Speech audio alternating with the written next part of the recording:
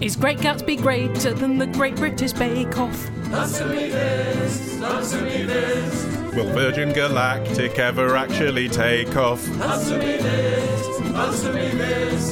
Helen and Ollie, answer me this. Before you write in, listeners, with a very impassioned defence of either the Great Gatsby or the Great British Bake Off, thinking that I do have a side, I don't. I am ambivalent about both. Yeah. To pretty much an equal extent. So and save yourselves. We are aware that Virgin Galactic has been running test flights. So don't tell us that. Yeah. But realistically... None of us are going to get on it in our lifetimes, are we? That's it. But Richard Branson is going to live till he's 250, so he'll be okay. Yeah, I mean, what we're asking, in essence, is it going to be everything it's cracked up to be? But obviously that's hard to encapsulate in a rhyming couplet. But just so you know, there's always more detail beneath the surface. Well, you say that, but when people write in saying, why do you never answer the questions during the couplet? It's really because you can sort that out in your own time. Yeah, well, you can hear the results now. You just end up with a lot of footnotes. This is like the director's commentary, but this is actually the show. So without further ado, let's move on to a question. Meta. It is from Jack from Leeds, who says, I'm going down to London by bus at the end of the month to see an all-night film marathon. Ooh. The programme will finish at about 10 a.m, then I'll be waiting until about 5 for my bus back up to Leeds. Ooh. Oh, obviously I'll be horribly, horribly tired after more than 26 hours awake. So, Ollie, answer me this. Where can I catch a nap in central London? My only thought would be Starbucks. Well, I think you could probably get away with an hour in Starbucks. Oh, actually, there is a branch that is just north of Oxford Circus on the right as you go up Upper Regent Street. And they've got a downstairs, and the staff are almost never there. No one checks. And it's windowless, so it probably seemed like permanent night if you wanted. And they've got banquettes, so you could just lie down. Yeah, it's funny that, isn't it? Sometimes you just find a little black spot almost, staff black spot. There's a Costa in Jermyn Street where I feel so confident that no one is going to go down into the dungeon bit. You'd have a wank. No, that I happily leave my iPad on display whilst I go for a wee. Whoa. Because I'm just like, no one's down here. That is no one's gonna see. asking for trouble. Yeah, in a way. If the weather is fine, then the obvious solution, Jack, is to go to one of the parks and sit under the shade of a shady tree with your head on your luggage so that no one nicks it and have a lovely doze. Or go to a library. But if you do go to a library, go to one of the slightly shit ones, but make sure it has a toilet. The other thing as well, I would say, if you analyse what you need for a comfy sleep, a dark room, no one bothering you, a comfy seat. I think a cinema is sounding pretty good. That's what I was thinking. Go to the Prince Charles cinema and just have a lovely nap. Or just doze off during your all-night film marathon, because frankly, why do you need to stay up all night watching films? I mean, it's a romantic idea, but it is, by 4 a.m, you'll probably fall asleep anyway. Yeah, that's true. When Martin and I went to the Twin Peaks marathon at the Battersea Arts Centre, we did leave around 3 a.m. Even though you couldn't hack it. Well, no, it's just like, we've had enough now. Even though we were just about to get to the really good 3-episode arc where they reveal who done it. Yeah. It's very different going to bed late than pulling an all-nighter, isn't it? Yes. I mean, I think, broadly speaking, I understand why films tend to be between 90 minutes and 3 hours long. I think that's a good length. I don't think 3 hours long is a good length. You say that, but actually, in the old days, when you got a 3-hour film, including when Titanic came out in a lot of places, they actually used to put an interval in it. Yes. It's only in the last 15 years that you've been expected to sit there for 3 or 3.5 hours for the whole thing without that. Yeah. Some films with an interval, beautiful Sunday afternoon, that, isn't it? One thing you could have done in the olden days, but you can't now, is just sit on the circle line while it goes round and round and round and round. Why can't you do that anymore? Because it's not a circle anymore. Is there not a perfect circle anywhere on the Underground? No. Good God. Boris, can you be Outrage. looking into this, please? This is a priority. Broken the beautiful symmetry of London with this stupid yellowhead. Hello, this is James in the Noodle Bar. Helen and Ollie, answer me this. Well, I've just called a lady I used to know a dick bag, and we were discussing whether a dick bag is it a bag that you might find adjacent to / attached to a dick, i.e. like a bag with some balls in it, or is it a bag full of dicks? And irrespective of the answer, is it an appropriate thing to call a lady who you used to know and whose floor you might have been sick on? I think that very much depends on the lady. It's Probably. never appropriate to have called the Queen Mother a dick bag. I think I've got quite a thick skin, but I might be a little bit perturbed. I'm not sure you're really a lady. You don't subscribe to these values of ladylike behaviour. I wear skirts. You only today have twice used the phrase in front of me, pulling my dick. But why is everyone pulling my dick, Ollie? Why do they pull it so hard? It's life. So I'd feel comfortable calling you a dick bag in theory, but I wouldn't. The thing is, it's a humorous phrase, isn't it? So if I'm actually angry with you, I'd say to you, why are you being such... I'd probably say something really soft, like silly cow, which That's would be very much rude. more offensive. That's quite sexist. Exactly. Whereas actually, if I said, "Oh, Helen, stop being a dick bag," then that's kind of funny, and you'd probably smile, and then it's not the same. There's two views on this, aren't there? First of all, is that it's not female gendered. So if you call a woman a female insult, that's very sexist. But like on the other hand, ascribing a male characteristic to a woman is equally sexist, isn't it? Because you're sort of denigrating the aspects of a femininity in service of masculinity. Oh, it's not unfair. They get offended when you call them the C-bomb about their feminine parts. Now they get offended when you call them the D-bag. Yeah. Okay, so dealing with the other part of the question, which is a little bit easier. I mean, it either is or isn't testicles or a bag of penises. It makes more sense for it to be a bag of penises, doesn't it? But then it would be a dick's bag. Actually, I'd never considered that it was the testicles, but I would argue that actually that does make more sense rather than what you said. But then I would call someone a ball bag, if that's what I was going for. But a ball bag is a dick bag, really, is it not? It may be dick adjacent, Ollie, but it's not the dick bag. I mean, the dick bag implies that the bag is a part of the dick or for the dick storage. Yeah. If I'm honest, if I'm really think about what my mind's eye a dick bag is, it's probably just one dick, actually. Really? Right. It's a bag for one dick, like a sheath. So like a horse has. Yeah. A horse has got a kind of dick, a heavy dick bag. Sort of like a foreskin. Appreciate the human penis doesn't retract fully into the foreskin, but if, in that that's sense. Interesting. Yeah, no, I guess it is a bit like a foreskin. Yeah. Or like one of those bags that carries a single tennis racket. That's quite a sophisticated item to be called. I'm trying to raise the tone, but I don't know why. We're talking about dick bags. Controversial third option, of course, is that it could be the female part, could it not? The lady's purse. So the lady's purse is for stowing a penis, yes. Well that's so you're calling someone a vagina. Actually, I find that very sexist. I'm not saying it's for storage, but I'm saying for temporary accommodation of a penis, so is it possible that they mean vagina?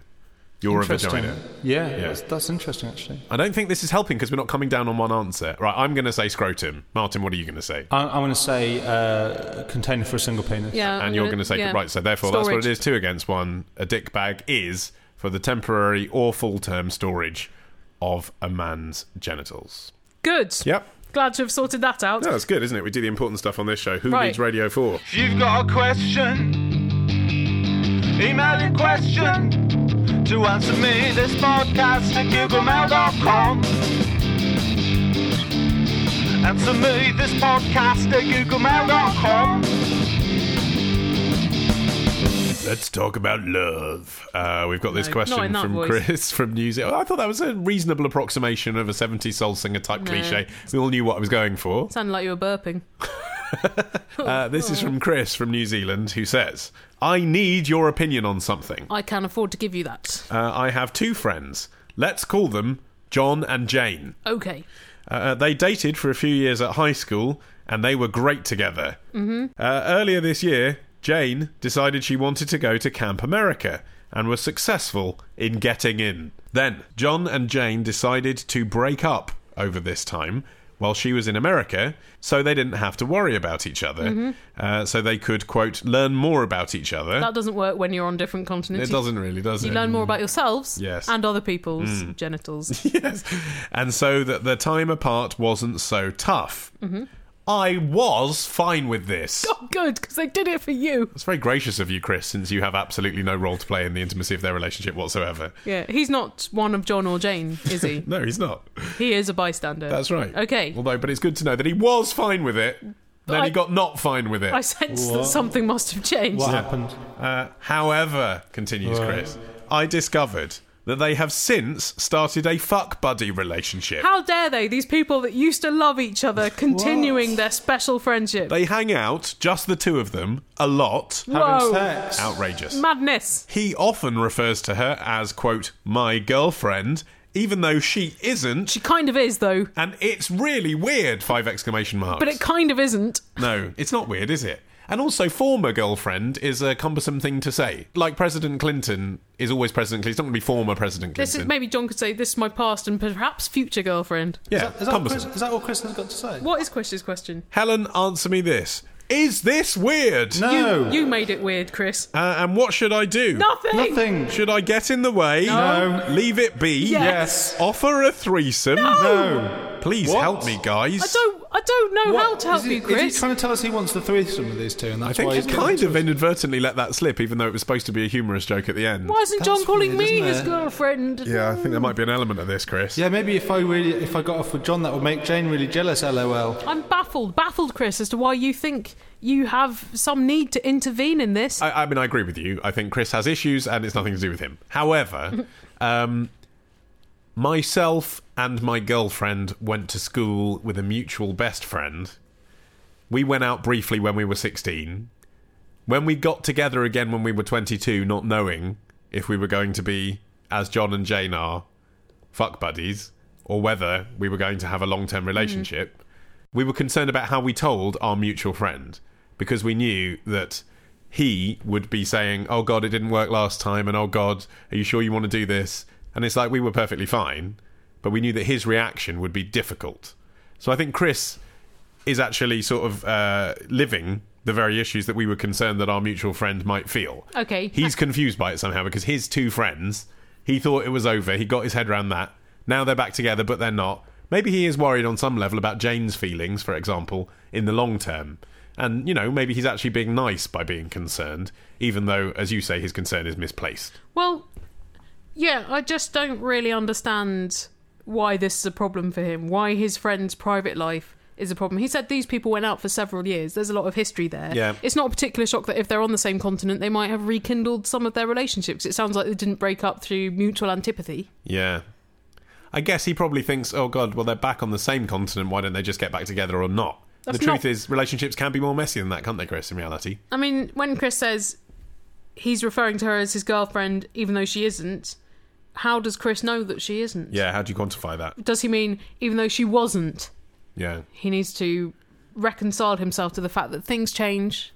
Yeah, maybe she goes in and out of girlfriend status as the UK economy does a Moody's rating. You know, it's not for keeps.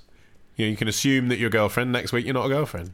You just gotta go with it, Chris, seeing as it's none of your business. Yeah. Bum bum bum bum bum bum bum bum bum bum.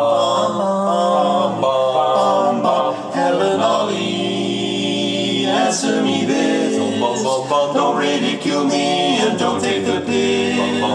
Give me a clue to what I'm asking. Then in your awesome knowledge I'll be basking. In some man, I'm so alone. No one to email and no one to phone. Where can I get new friends from? Answer me this podcast.com.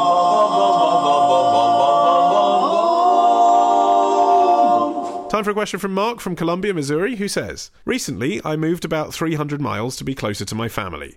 My sister-in-law gave me an indoor plant as a housewarming gift. Herein lies the problem. I have a green thumb, but I dislike the particular type of plant that she gave me. Well, that's what chainsaws are for. The plant was expensive, but one of those that refuses to die.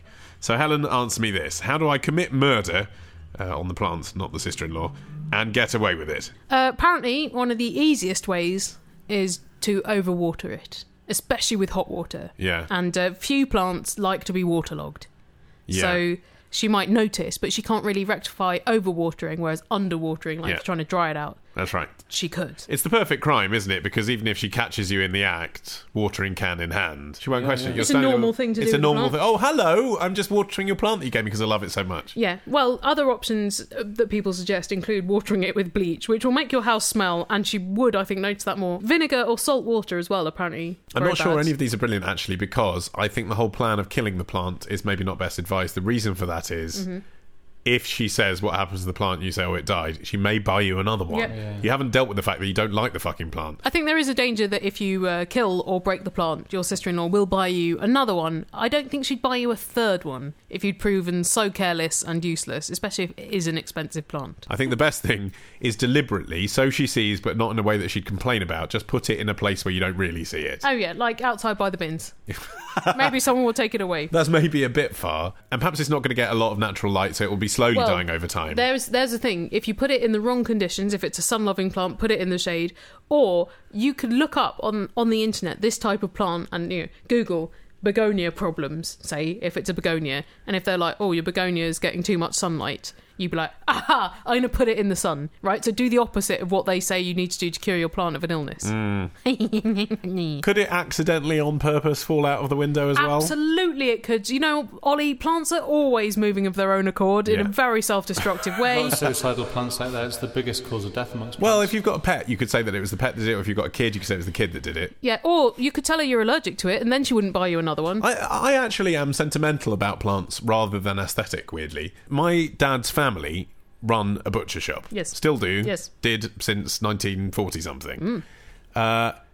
My mum's mother was and is a customer of that butcher shop. In fact, that's how my parents met. My mother was going there to buy some chicken for her mother and started speaking to my dad, who was working the shop. I think you can revise this and answer me this 200 if you want. Oh, really? Yeah, I think maybe your grandma talks about it. Yeah, you're right, yeah. My grandmother's been a client of that butcher shop for ages. Yeah. And in the 1960s, my dad's mother gave all of the home delivery clients a free plant with their home delivery as a, thank you for, I think it was probably a Rosh Hashanah present. And my grandmother, my mother's mother, has kept this plant, which was given to her by my father's mother, alive since the 1960s. And of course, now it has significance, only really to me. Like the mousetrap. That people want the mousetrap to keep going just because the mousetrap has kept going for so long, even if they don't like the mousetrap. Well, I suppose for my mum's mum, that's the only significance it has is the longevity. For me, though, uniquely, it is a present given from my paternal grandmother to my maternal grandmother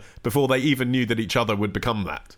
So for me, it has incredible significance. I'd like to have that plant in 50 years and say to my grandchildren, your great-great-grandmother gave this to your great-great-grandmother and I'm still keeping it alive. But I can't. She gives me a cutting from it every year and it always fucking dies. It's like that plant's cutting is your sibling and you don't want a sibling because it's competition. No, I don't. That's right, yeah. That's probably it. Maybe there is like a rival Little Shop of Horrors style Ollie Mann disaster that could come out of the birthing of this plant if I keep it alive for too long. Yeah, maybe you should start giving the plant a little cutting of yourself every year, like a toenail clipping, and see if it can grow a new Ollie Mann for a spare. Hi, Helen and Ollie, from Newcastle. I'm just reading on the internet that President Obama receives gifts of politicians and of royal members and family and etc. And he's not allowed to accept them. So what is the actual point, Helen and Ollie, answer me this, of actually giving them presents because they're not allowed to use them? Like he literally got a gold carried watch for his wife that's worth 48 grand and it's got to stay in a locker. I don't get it. Is Barack Obama not even allowed Christmas and birthday presents without it being problematic politically? Well, never mind problematic politically, there's problems for security. But you couldn't even have a cracker in the White House because they might think guns were being fired. Well, basically... There was a cracker in the White House until Obama got in. What? It's no, but there's a security issue about getting anything in, but that doesn't mean that you can't. But the thing is, presidents over time have attracted presents from ordinary members of the public who feel like, as their representatives, they deserve the sort of presidential equivalent of the bottle of whiskey you give the postman at Christmas. I don't think you need to worry. It's not like teachers where at the end of Christmas term you think, to give them a box of nice biscuits or something because they're underpaid and they're very overstretched. Yeah. The president, obviously it's a difficult job. Yes. But it has its perks. It does. Air Force One being one of them. Yeah. But if you send, for example, food, drink, anything perishable, and colognes, anything that gets applied to the skin, that gets instantly destroyed the moment it reaches the White House. Right. They cannot let it through security. That was kind of like when I had to filter the presents sent to the BBC newsreaders. Oh, really? Anything perishable they didn't get? Food. Unless it was a hamper from Harrods, Sophie Rayworth was fine with eating those. Interesting. But not the half-empty box of Nesquik. Yeah, well, that's the thing. You'd assume that someone who's weird enough to send a half-empty box of Nesquik to Sophie Rayworth probably has wanked in it. That's the thing. So I think it's a reasonable precaution, isn't it? I think you'd hide it in a mini milk or something. So yes, there's a brilliant little statement on the White House website, which is basically written for the slightly odd people who send presents to the president, which says, whilst President Obama, the First Lady, Vice President Biden and Dr. Biden appreciate your generosity, they request that instead you look to your local community for opportunities to assist your neighbours in need. I mean, that just seems to me that sentence might as well finish with, you massive idiots, why are you sending us food and drink? I'm not sure whether the Bidens are going to be quite as stringent as the Obamas. I bet the Bidens would love a bit more attention. So are there any punter gifts that they will accept, though? Yeah, letters. That's not a gift. Well, a letter and a photograph of the moment that the president met your disabled daughter that you wanted to send. But I mean, things like teddy bears No. that people always send? 'Cause Basically, no. they could be bombs. That's why they send them off to the children's hospital. Well, they give them to charities and stuff, which is, the same thing that the Queen does here. But what's brilliant is if you do want to send a package to the White House, it does also specify on the site that you do use the full address. It's like, really? What kind of lazy postman is like, the White House? Never heard of it, mate. What's the postcode? They probably mean the White House in Sevenoaks in Kent. And you can even put the White House, Pennsylvania Avenue Northwest, but because you haven't put the zip code, it might not reach them. I mean, would that really ever happen? No. So for the issue of foreign gifts, though, then there's a whole different basket of worms. You often get a basket of worms from some of those foreign dignitaries, don't you? It's all they've got. I think exactly. Some countries where they're struggling to really raise much capital to buy anything else. I mean, if Cyprus at the moment gave you a box full of worms, you'd be very grateful. And also in Mexico, they could send you a box full of tequila worms. So, when it comes to these gifts, the reason they give them, Sarah, is because there's a tradition of giving them. So it's embarrassing if you're the first politician to turn up empty-handed. It is not supposed to be really a gift to the president. It's a gift really to the nation that you're visiting. Right. So it's like when you turn up at a dinner party and you're just thinking, it's embarrassing to turn up with nothing. Obama was given, from Berlusconi, in 1 year alone, 12 silk ties. One for every month that they met. He's such a bellend, isn't he, Berlusconi? That's like the real dad gift to give to Obama. So is there any problem with those gifts being seen as bribes? Or having financial value that the president is not really allowed to accept? Yes, there's a huge issue, and that's why they're seen as gifts to the nation if they're over a certain value. So the value gets set by this bureaucratic body at every term of a new president, and they get to decide if it's over a certain value, whether it becomes part of the Presidential Library Museum collection, or whether the president and the first lady should be entitled to offer to buy it at a fair market price. Okay, so that body, they could be really jaundiced against a particular president. So they could say, oh yeah, let's give George Bush a £10,000 gift allowance, let's give the Obamas 10 quid. Yeah, they could be. But actually, it must be quite difficult if you're given a beautiful watch by the King of Jordan, and then you think, okay, I've got to declare that because it's worth $100,000. Yeah. And then the gift unit say, okay, well, we can put it in the presidential archive, or you can buy it for $100,000. It's that little bit harder, isn't it, when you've had something for free for a time, when you've had your free trial, as it were. Yeah. Quite hard to then say, actually, yeah, I'm not going to buy it. I reckon presidents have probably spent tens of thousands of dollars on things they would otherwise not buy because they were given to them by the Pope or whatever. Like ties. Like ties, Now yeah. that Berlusconi's gone, yeah. he's got to buy his own ties. Actually, to be honest, I wouldn't trust Berlusconi with much, but I would trust him to source a good Italian silk tie. Fair enough. Yeah. And a good underage Italian woman. And a prostitute to tie her up with it. Yeah. I don't know about you, listeners, but sometimes I reach the end of a podcast with a wanton craving for more. In such moments, I confess I have recourse to the Answer Me This app on the iPhone and, additionally, in times of dire need, Android, upon which I have indulged in the weekly bonus material and over 3 hours of best bits.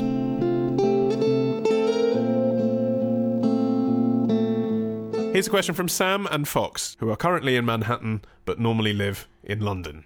And they say, we are currently on holiday in the US city of New York. We visited the Brooklyn area of Dumbo, and my girlfriend swears that it is named after the big-eared Disney elephant. So, Helen, answer me this. Which came first, the Disney character Dumbo or the New York suburb Dumbo? And are the two related? It's down under the Brooklyn overpass or something. Down under the Manhattan Bridge overpass. There we go. So it's just an acronym?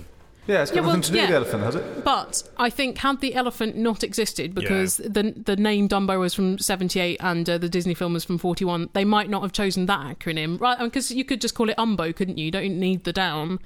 But apparently they chose the name to deter property developers, because it was an area that had been previously industrial, and then a lot of artists went and lived in the industrial buildings that were no longer being used.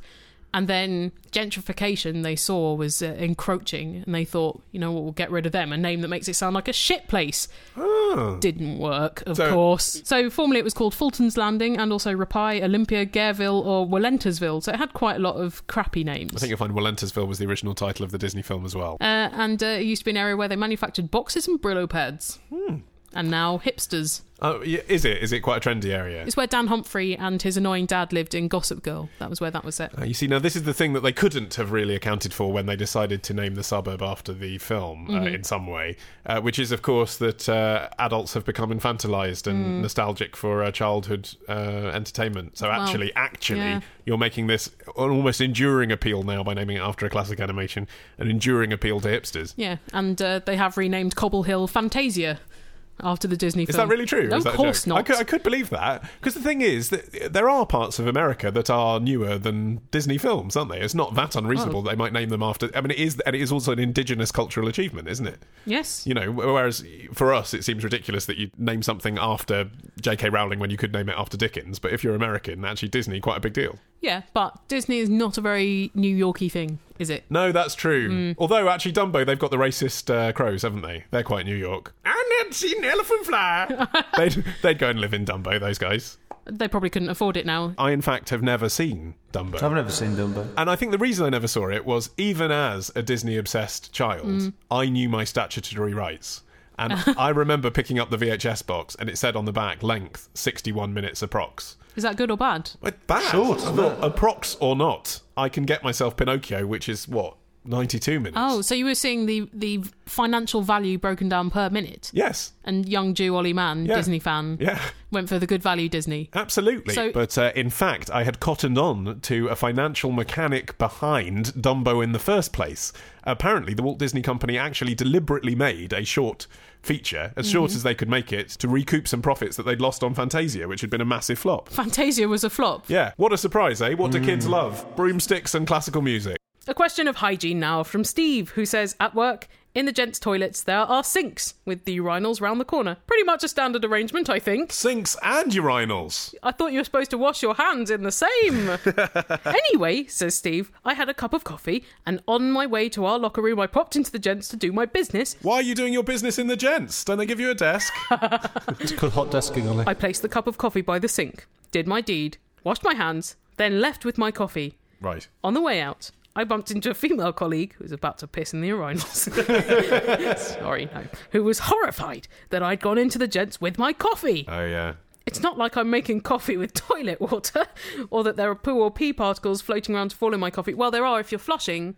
Then the small water droplets do go about 6 feet. Well, also, I mean, I know he specified that he put his cup of coffee on the sink, which is around the corner from the urinals, but if she's a lady that has never been into the men's toilets, which is probably most of the ladies who work in your office... Unless you work in Ali McBeal's office. She might not know that. She might be thinking, oh, did he just rest that cup of coffee on the top of the toilet? Yeah. And then there could potentially be poo and pee particles, couldn't there? That's the thing. It's in a toilet. You know, the air just doesn't seem that edible or drinkable. Yeah. Steve says, Ollie, answer me this. Is it really bad form to do this? I.e., take your coffee into the loo? Well, actually, the way you just put your little IE adjunct onto the end there, take your coffee into the loo, when you look at it that point of view, if you're actually taking it in to drink it... On the loo? It's not for everyone, but I think that's fine. I'm happy to support that. Sometimes you have no choice if you're in a public place and you knew that if you left it outside, it would get thrown away. Well, it's the takeaway cup thing as well. You know, if you've popped into Starbucks or a tax-paying coffee shop on the way into work, you might then, you know, go into the cubicle and put it down, as you say, on the cistern. If it's there whilst you're doing your business. The only times I've been into Starbucks in the last few years have been to use their toilet. Exactly. And if I can do that without buying a drink, that's fine. Sometimes I'll just sit by someone else's old cup. I'm just saying, if that's it's there, pathetic. If the cup's there on the cistern next to you and you're doing a bit of you're doing a 7-minute, I can see that you might be tempted to take a swig. I suppose all of those particles are present in the same room as your mouth. So exactly. But also the irony is, bathrooms are often the cleanest place in an office.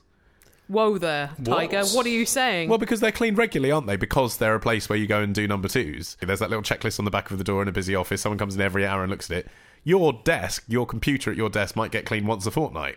And that's going to have loads of, not literally crap. Well, you do crap on your keyboard, don't you? Well, I do. You like to get it onto the P. I think the bottom line, if you'll excuse the pun, is that toilet etiquette is not always rational and logical. It's like when someone pisses on the seat, you go in, it wasn't your piss on the seat. It's probably best to clean up the piss on the seat because the person who's going in next will assume you've pissed on the seat and left it there. You're such a utilitarian, Ollie. It's amazing. No, but Ollie Man doesn't clean up the piss on the seat. I do sometimes, but It's because I hectored you about it. Yeah, you did. I did. Be the better man, I said to Helen proudly that I just left the piss there because it wasn't mine, and the woman who looked at me skeptically as she walked in. Forward, Ollie. Yeah. Well, no, I think you're right. Piss it forward. No. The thing, I think it's wrong. I think it's illogical, but I think you're right that it's worth doing just to make everyone's life easier. Ollie, for evil to triumph, it only takes good men to stand by. Well, listeners, for silence to triumph, all it takes for you is not sending us your questions. That's so right, please email, phone, or Skype. Our contact details are on our website. AnswerMeThisPodcast.com, where you can also hit the button to get our free Love Film trial for a month of viewing pleasure. I have been watching a lot of The West Wing on Love Film, which I enjoyed just purely because every time Martin Sheen stands up, a trumpet appears to play. Which I think is Well, a kind of wah, wah, wah, wah. a patriotic trumpet, Helen, not a wah-wah trumpet. Okay, and not a kind of Herb Alpert Tijuana brass type trumpet. No. Bye!